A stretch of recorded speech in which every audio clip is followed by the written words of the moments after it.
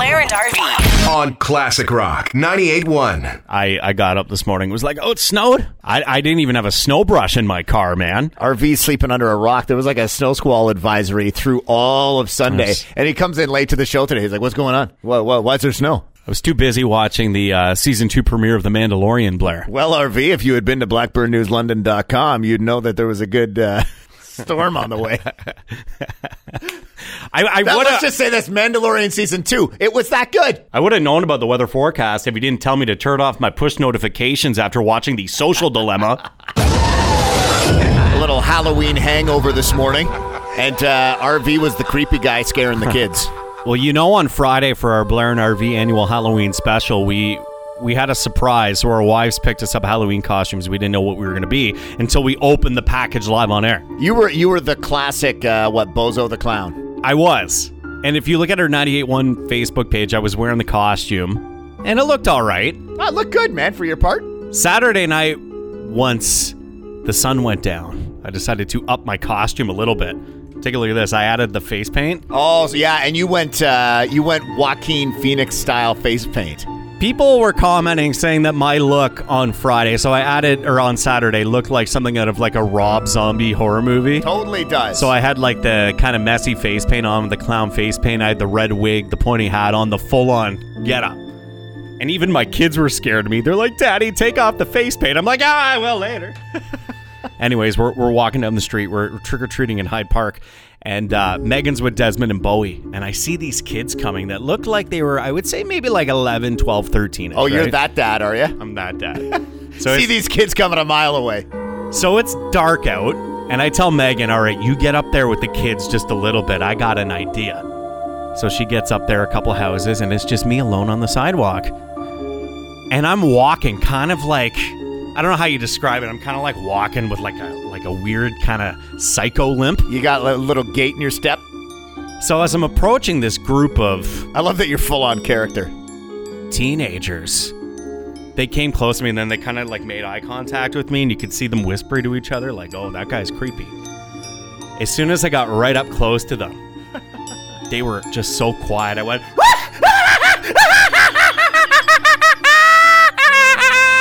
And they just started sprinting down the street. And I was like, my Halloween has been made. It was great. You went full Joaquin. That laugh, by the way, is pretty much spot on. I catch up to my wife and kids, and Desmond, who's dressed up as Spider-Man, and Bowie as Chase from Paw Patrol. They're like trembling. I'm like, Daddy promises to never do that again, guys. So, you know what? Halloween 2020 may have been a little bit different, but the scares are all the same. I love, like, the biggest concern going into Saturday night was the spread of COVID-19. But the biggest thing that people should be afraid of is RV in clown makeup. Can we get that laugh one more time? Oh, I gotta prove it. Prime Time with Blair and RV. On Classic Rock 98.1. James Bond. Nobody could believe when I did it in 1962, I think the first one was, Dr. No, that it could ever possibly be shot today. And they'll probably go on. Originally, Cary Grant was asked to do it, and he said, yes, I'll do one, but I won't do two, I won't do a series. So then they got a hold of James Mason, and James said he'd do two, but he wouldn't do three. So they decided they'd have to go with an unknown, and there were 5 people who were tested, and Sean's was far away the best test. He took me on the trip to get our clothes and everything, and it was an eye-opener.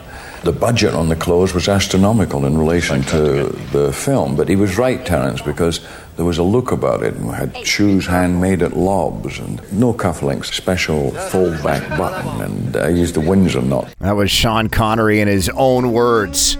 About the role that he played so famously, and not just arguably the best James Bond of all time, passed away at the age of 90 over the weekend. And believe it or not, the guy has ties to, of all places in the world, Port Stanley. Can you believe this? There was a story that went out over the weekend done by our friends over at the London Free Press. There's a Londoner, his name is Chris Goodwin.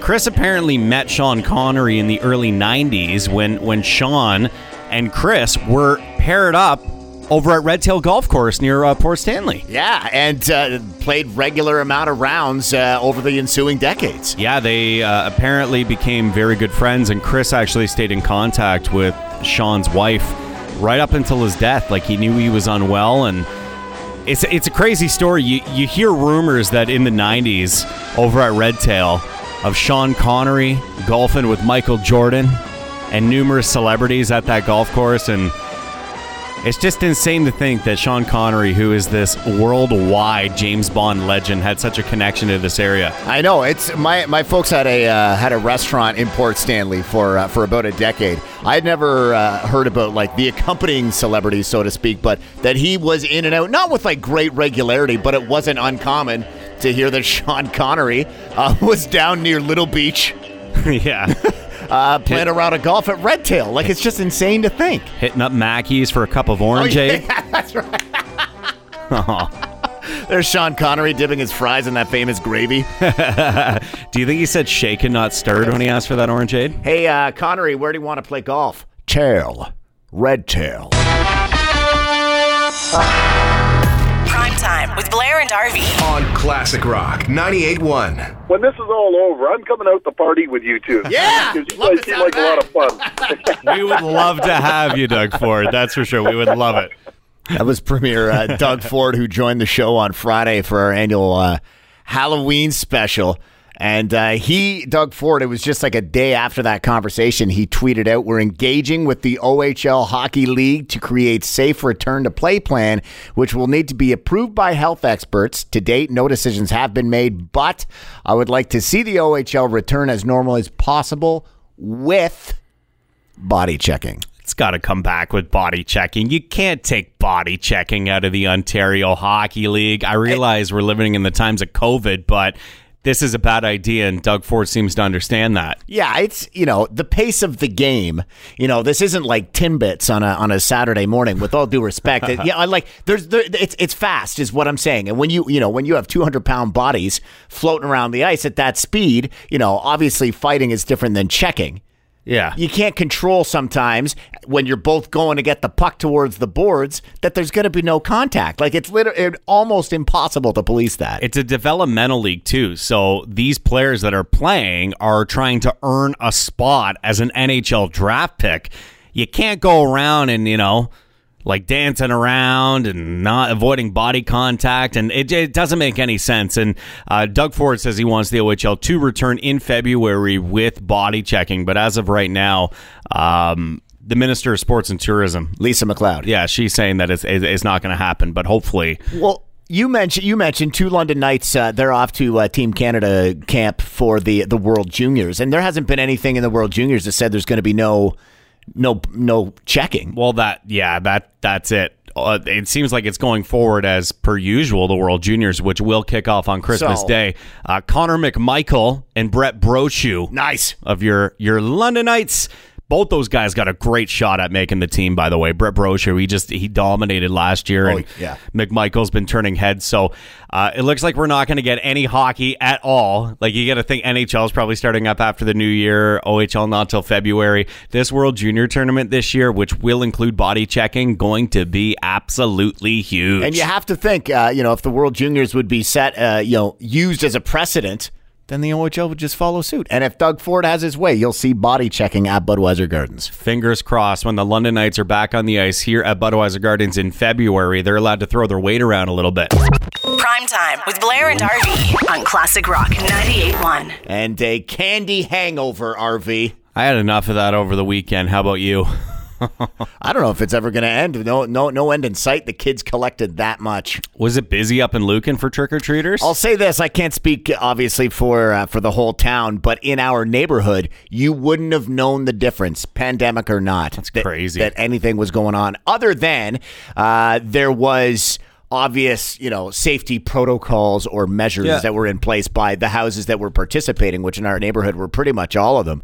And people had, like the table at the end of the driveway, tongs, separated treat bags that kids would just touch individually as opposed to the whole bowl. No one was coming face to face, all that stuff, but it was busy. Did you guys end up giving out candy, or did you both take out the kids? We both took out the kids, and for our part on the safety measures front, we just kind of left the bowls out with a set of tongs and just let the kids pick away at it. That's awesome. Oh, it's good to it was completely different here in London, out in the Hyde Park area. Yeah, you were saying it was because you said this morning when you got in that it was like 1 in 50 houses that participated. About 1 in 50 houses was taking part in Halloween, and as I mentioned to you earlier, they were either taking part, like they were all in, or they weren't on board at all. So houses that were decorated were giving out candy.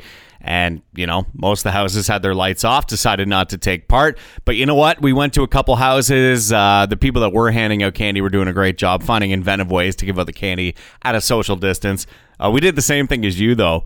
And I'm always skeptical about leaving out a bowl of candy unattended. You don't trust the kids. I don't trust the kids. But this year, we wanted to take the kids out, Megan and I. So we followed the advice of Dr. Chris Mackey, the Middlesex London Health Unit.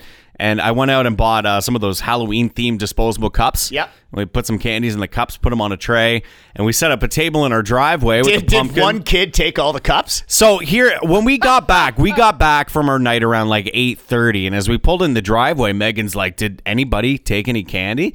And upon further inspection, the whole tray was there. Not one. Really? So we go inside and, get the kids undressed. I'm like, all right, I'm going to go out and, open up the garage door and bring everything in. And so as I'm doing that, as the garage door is raising, I see two kids dressed in skeleton costumes that literally emptied the entire tray into their bag and ran off. No way. I swear it happened. So we had all the candy.